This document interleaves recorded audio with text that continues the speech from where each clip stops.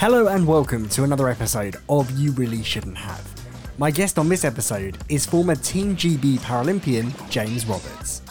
We talk all about James's athletics career, as well as finding out the worst gift he's ever been given.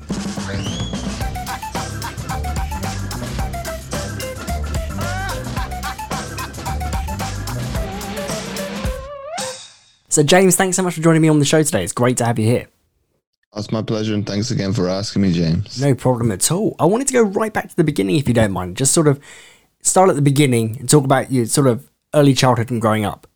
If we start right back to the beginning, and obviously answer your question that you've asked me, I was born with my disability, very much one of probably a sink or swim mentality that I was born into, because my grandparents fought during World War II. My mother had been working for NATO, which is the North Atlantic Treaty Organization. Up until this point would have been 10 years, I think, at that time when I was born. And I think that resiliency was very much adopted by myself, because I never saw my situation as adverse. Most people will say it is, and it's very much empowering to other people. I'm starting to see the empowerment aspect a lot more as I talk about it. And I think for me, obviously, it was probably only a natural progression to go from able-bodied sports and make that transfer over to disability sport. And then obviously the world was my oyster in terms of, wanting to climb up the ladder little by little, going from being in the development team, or potential team as it was called back then, with British Swimming, to then being ultimately at the other end of being dropped 2 years later, to the highs of making 3 World Championships with British Rowing and my first Paralympics, to the lows of classification and being, having to retire from a very successful career at that point, to then obviously given another opportunity with volleyball, and culminating in my second games in London 2012, and to round off probably an illustrious career. Absolutely fantastic. When did you first begin to get involved in sport then, at a young age? The earliest memory I can think of is as an 8-year-old, and my mum was trying to find sports where I would learn about the disability, probably more so. So my first realms into sport would have been in martial arts, and people will find this very funny now, because I was very undisciplined at that age. The highest I got was obviously a white belt, because I just couldn't grasp. It was either the pace of it was too slow. I'm a very shy and reserved person most of the time. So you would have thought I would excel in a discipline like that. It's very structured, very tailored, and very orchestrated in terms of its very regimented. I thought I would probably excel. I probably did later on when it was introduced in high school, Taekwondo. And I very much was asking questions of the instructor. I can't remember the terminology they use for the actual person for the martial arts, so I do apologize. But I would ask questions. Obviously, I can't kick because of wearing a prosthetic. It'd be too heavy to do it. I could hurt somebody. But he was very much able to find a way around that and be adaptable to it, and do it more along the lines of, attacking and defensive things that I could do with my upper body. So I think I even had to do a demonstration. But a competitive sport I didn't do until I was 10. And because of the base being multicultural and multinational, it's got a very much American theme about it. So there'll be a lot of American sports that I've done back then. So I did 10-pin bowling, but obviously to the British audience, you only think of that like recreational. But whereas for the Americans, you can go to university and then have a career out of it. Incredible. I didn't obviously have aspirations of that, but it was one way to be able to be among my peers and my friends growing up until I had to obviously make a decision between swimming and bowling. And obviously swimming took more importance. Don't know why originally, but I can obviously see in hindsight now, it was a very logical decision back at, I think 12, I stopped bowling, 12, 13, because I couldn't balance the two.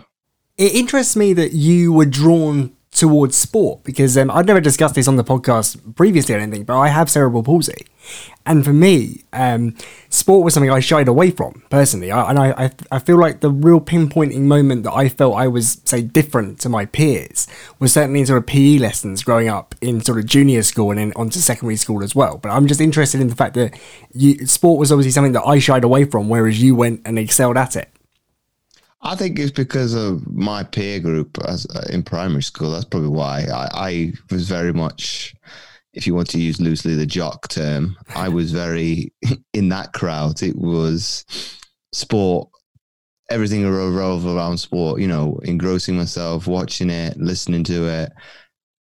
And if you listen to conversations probably up until my early 20s, very sports centric, and you couldn't get an edgeway in the conversation if it wasn't related to that, or I'd kind of orchestrate it back to that. It was very one trick pony. But I think for me, I can relate to the issues with PE more so in secondary school, because the PE teacher, is obviously going to show you and I at age, but they would do certain things that obviously they can't do nowadays, in terms of like putting limiting beliefs on yourself as well. You're not good enough because of this. Yeah. And I think it came to a swimming lesson. I can't remember how old I was, probably about 13, 14. And I challenged him to a race, and he let me pick the stroke. That was a big mistake. Because ultimately I picked butterfly, which is technically the most difficult one. And because of, I've been born with a disability, you're going to acquire that strength a lot quicker than other people. And I was very well built at that age. So, I've got confidence in myself that I can beat you. I ended up humiliating the teacher. So he wasn't best pleased with me. I think I gained his respect, but ultimately he had to take a lot of abuse from the pupils for a little bit. It's like, well, you deemed that you were going to beat me because you're 6 foot plus, my mountain. I would like to beg to differ. When you began training for your swimming, how grueling was that training regime when you first started swimming competitively? Not that difficult back then, because I would have been about 11, so I started prematurely quite late in terms of the swimming basis. And I still keep in touch with my first coach, his wife, because obviously he died I think it was about not long after I went to university. And he sat down with my mum in the early days as well. How can we use James's disability to his advantage? And that's why they came up with the idea of me starting to learn butterfly at a younger age than was customary at that time in obviously the European Forces Swim League, which makes up like all the bases in Europe for the kids. And I started relatively young. A lot of people weren't doing it at that time. We're talking like late 90s. Uh-huh. But everybody started following my trend, as like getting more and more young kids to do it. A lot of them almost drowning because of it. It's like, well, we're only doing this to put me at a more, oh no, not more, to say less of it at a disadvantage, because I'm going to be a little bit more developed than the other kids, because I've had to make allowances early days to be a little bit more top heavy to make up for missing one of the limbs. You competed in a number of different sports that you mentioned right at the beginning there. Did you find it ever difficult to transition from discipline to discipline? Physically, not really. Swimming to rowing the training is somewhat similar. There's an aerobic component and obviously strength and conditioning. It goes hand in hand with every sport that I did. I think more from probably the mental and the emotional.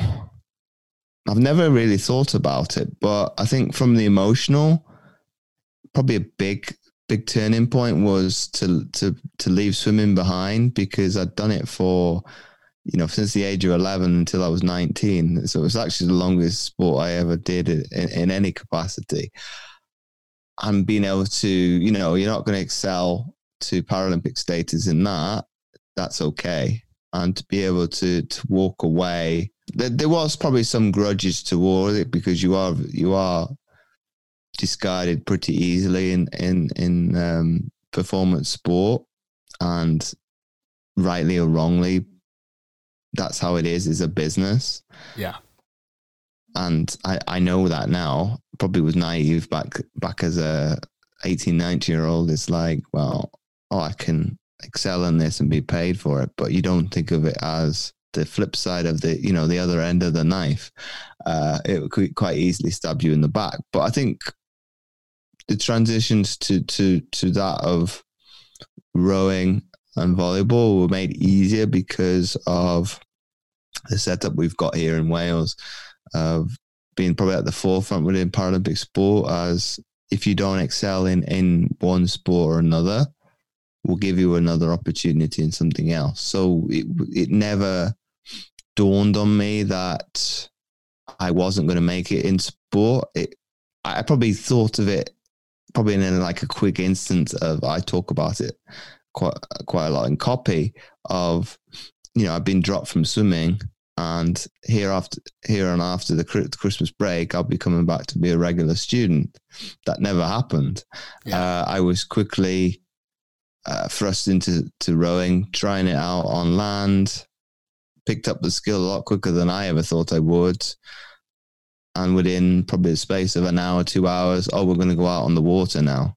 And if you'd have said to me the day before, you would have been able to pick up a skill set that quickly, I'd have probably said you were crazy.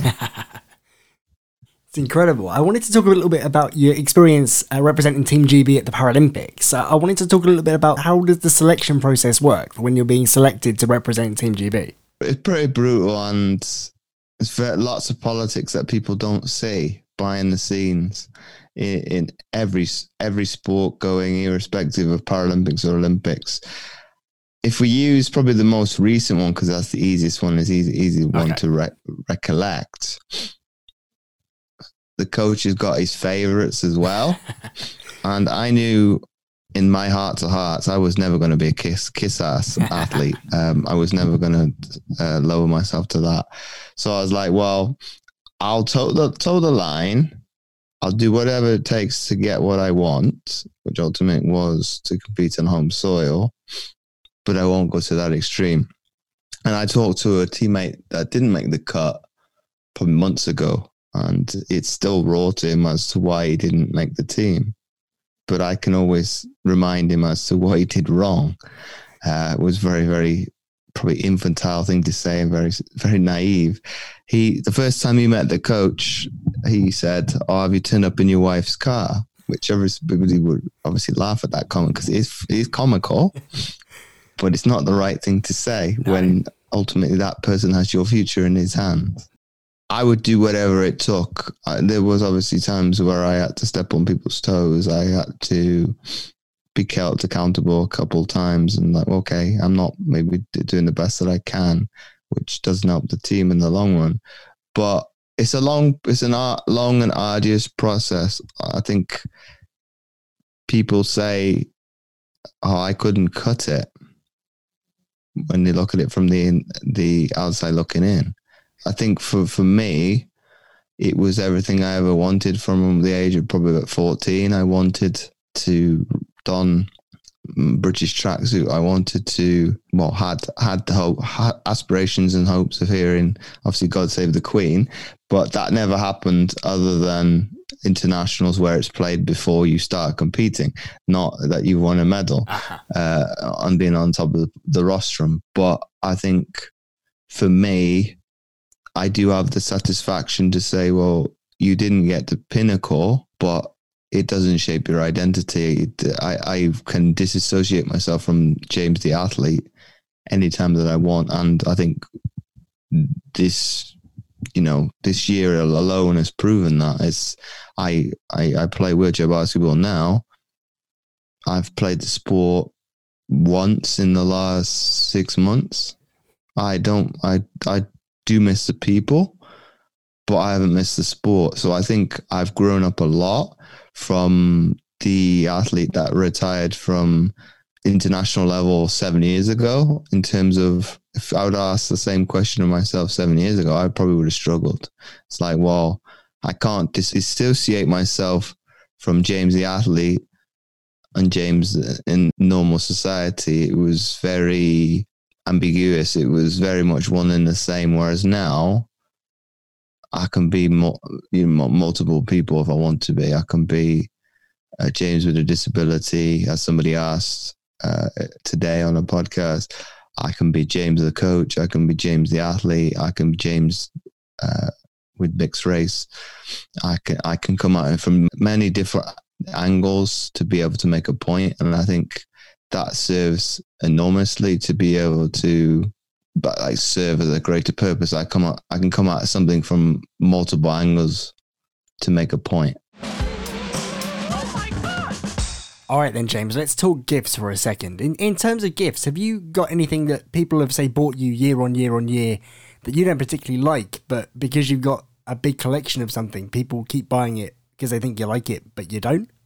Well, this is no fault of their own. This is my doing. I would say probably books, because I like them, but some are not very well written, so I kind of easily put them down. So they work better. They probably work better as doorstops. But I would say probably autobiographies, because there's 5 or 6 in the other room alone that I have not read, and that's obviously year on year. Have you ever bought anyone a bad gift on purpose? Probably let's go. And this is how Secret Santa goes, isn't it? Oh yeah. Everybody's had a bad gift. This is going back to my days in education. I was only in the job a few months, so you're trying to guess what a person will like. Yeah. And obviously you can't go wrong with what did I end up getting? Shower stuff. Oh yeah, man. But that's not really you don't really want to be on the receiving end getting that either. Gives off the wrong message.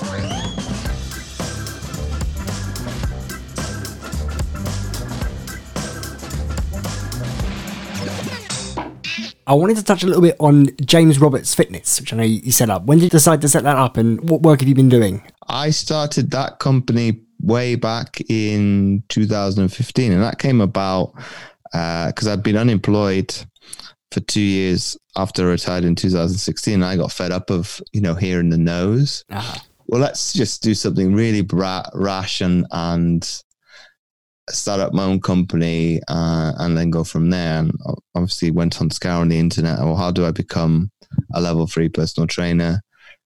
Just picked the top of the list. Training academy, and these are very naive things to do. I know that. Looking back upon it, I was very lucky, because I've heard horror stories of people being, hung out to dry by the training companies, paying X amount, like thousands of pounds, and then nothing to show for it. And it's a ruthless business as it is, the fitness industry, because I think in the first year alone, I think 80% of the businesses fail. So for me to be still here 5 years on is a massive achievement. Absolutely. But it's been an evolution, I think, of the business, because it wasn't all plain sailing, because I did have to go back to a 9-to-5 job 18 months ago, because I kind of went into a kind of a bit of a spiral and being a victim, as one client after another was falling by the wayside, but I was doing nothing about it, and kind of expecting people to fall at my doorstep, and I know now that's impossible. You're not this massive corporate entity of, like a Nike or an Under Armour that people will come to your doorstep just because for the name and that alone. Obviously, the aspirations are there to be able to have something similar. But if I don't hit those heights, that's okay. But it's obviously been a change, and I've gone through a rebrand in the last 2-3 months to go away from James Robert Fitness to James, and this is going to be a mouthful for me because it's getting my head around it as we speak.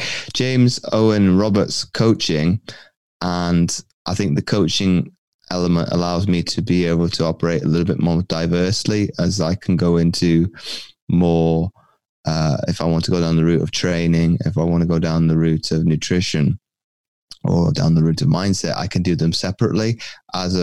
Whereas when it was James Robert Fitness, I was kind of, by no fault of their own, people having this assumption of, oh, it's fitness on the tin, so it must be something to do with training. Whereas I think by rebranding to the coaching, it gives me license to pick and choose, or, the consumer have a choice as well. I just want one aspect of what James is offering, as opposed to it has to be all in this present or a package all in, and, with a nice little bow on top. You mentioned mindset there, which leads me on nicely to your podcast, which is the Mindset Athlete Podcast. Tell us a bit about it. That's evolved over the years as well, because originally the original guise of that was see if I get it right now, Mindset Game, which was very much playing on the sport a little bit. I don't know if anybody ever picked up on that's what I was trying to do with it, because nobody's ever actually commented on it. But it was a chance meeting I had with a astound person with podcasting, and we kind of brainstormed as well, who would be your ideal client to work with initially? And I was like, well, athletes, because you don't really need to tell them too much to get them on tenterhooks, and they're kind of chomping at the bit to get going. But I think, obviously, as that has evolved, it's kind of given an inside perspective on me, because it's been coming back to my comment earlier of, I'm diverse in terms of, I've got my disability, I've got my academia, I've got my coaching, I've got the race aspect, and I can bring, so much to the table, and just the questioning to be able to be all eyes open and reading the situation at hand, and then coming up with, I don't know where these questions come from sometimes, and I wouldn't want to be on the receiving end of some of the ones I've asked in the last 2 months alone. But there's some pretty brutal questions in terms of how can society learn from sport. And when I released this one, the NBA went on strike, and you're thinking, well, how did you know when you recorded that episode 4 weeks prior to it happening? The exact question is where we're at in the state of affairs, where sport is willing to, people that work their entire lives to get to the pinnacle of their sport, and they're willing to down tools just for, something that's more important than sport. And I did echoed something similar, I think it was about a week ago, on Instagram with the NFL starting. And I put, there's things that are more important than sport. And this person behind the scenes said, I never thought I'd see somebody from across the pond would talk about a rhetoric that, some things are greater, some things are greater and more important than sport. But what I was echoing, for what I meant was, I was going above and beyond Black Lives Matter.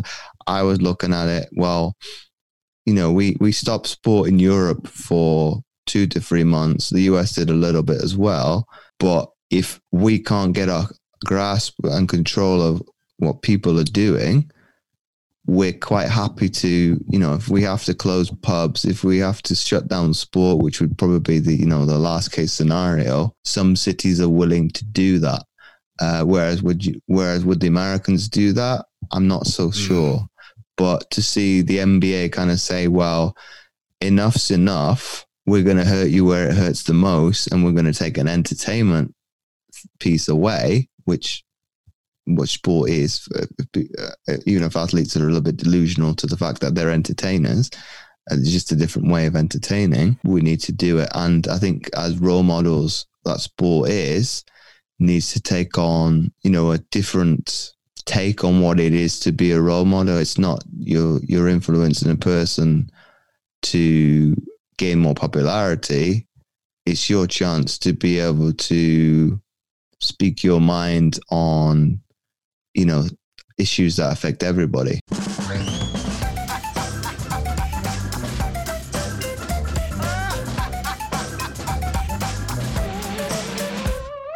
Wrapping up, if you had to go right back to the beginning of your sporting career and give yourself a gift to help to get where you are now, what gift would you give yourself? Ooh, that's a great question. What gift would I give myself?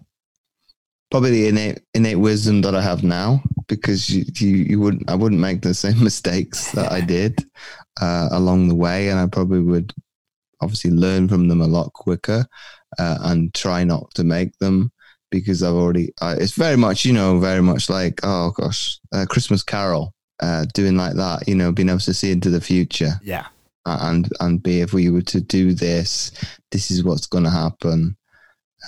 So I would say probably that one. It's a gift, probably a Christmas future, and seeing, well, if you play out the way that you intend it, this is how it's going to end up.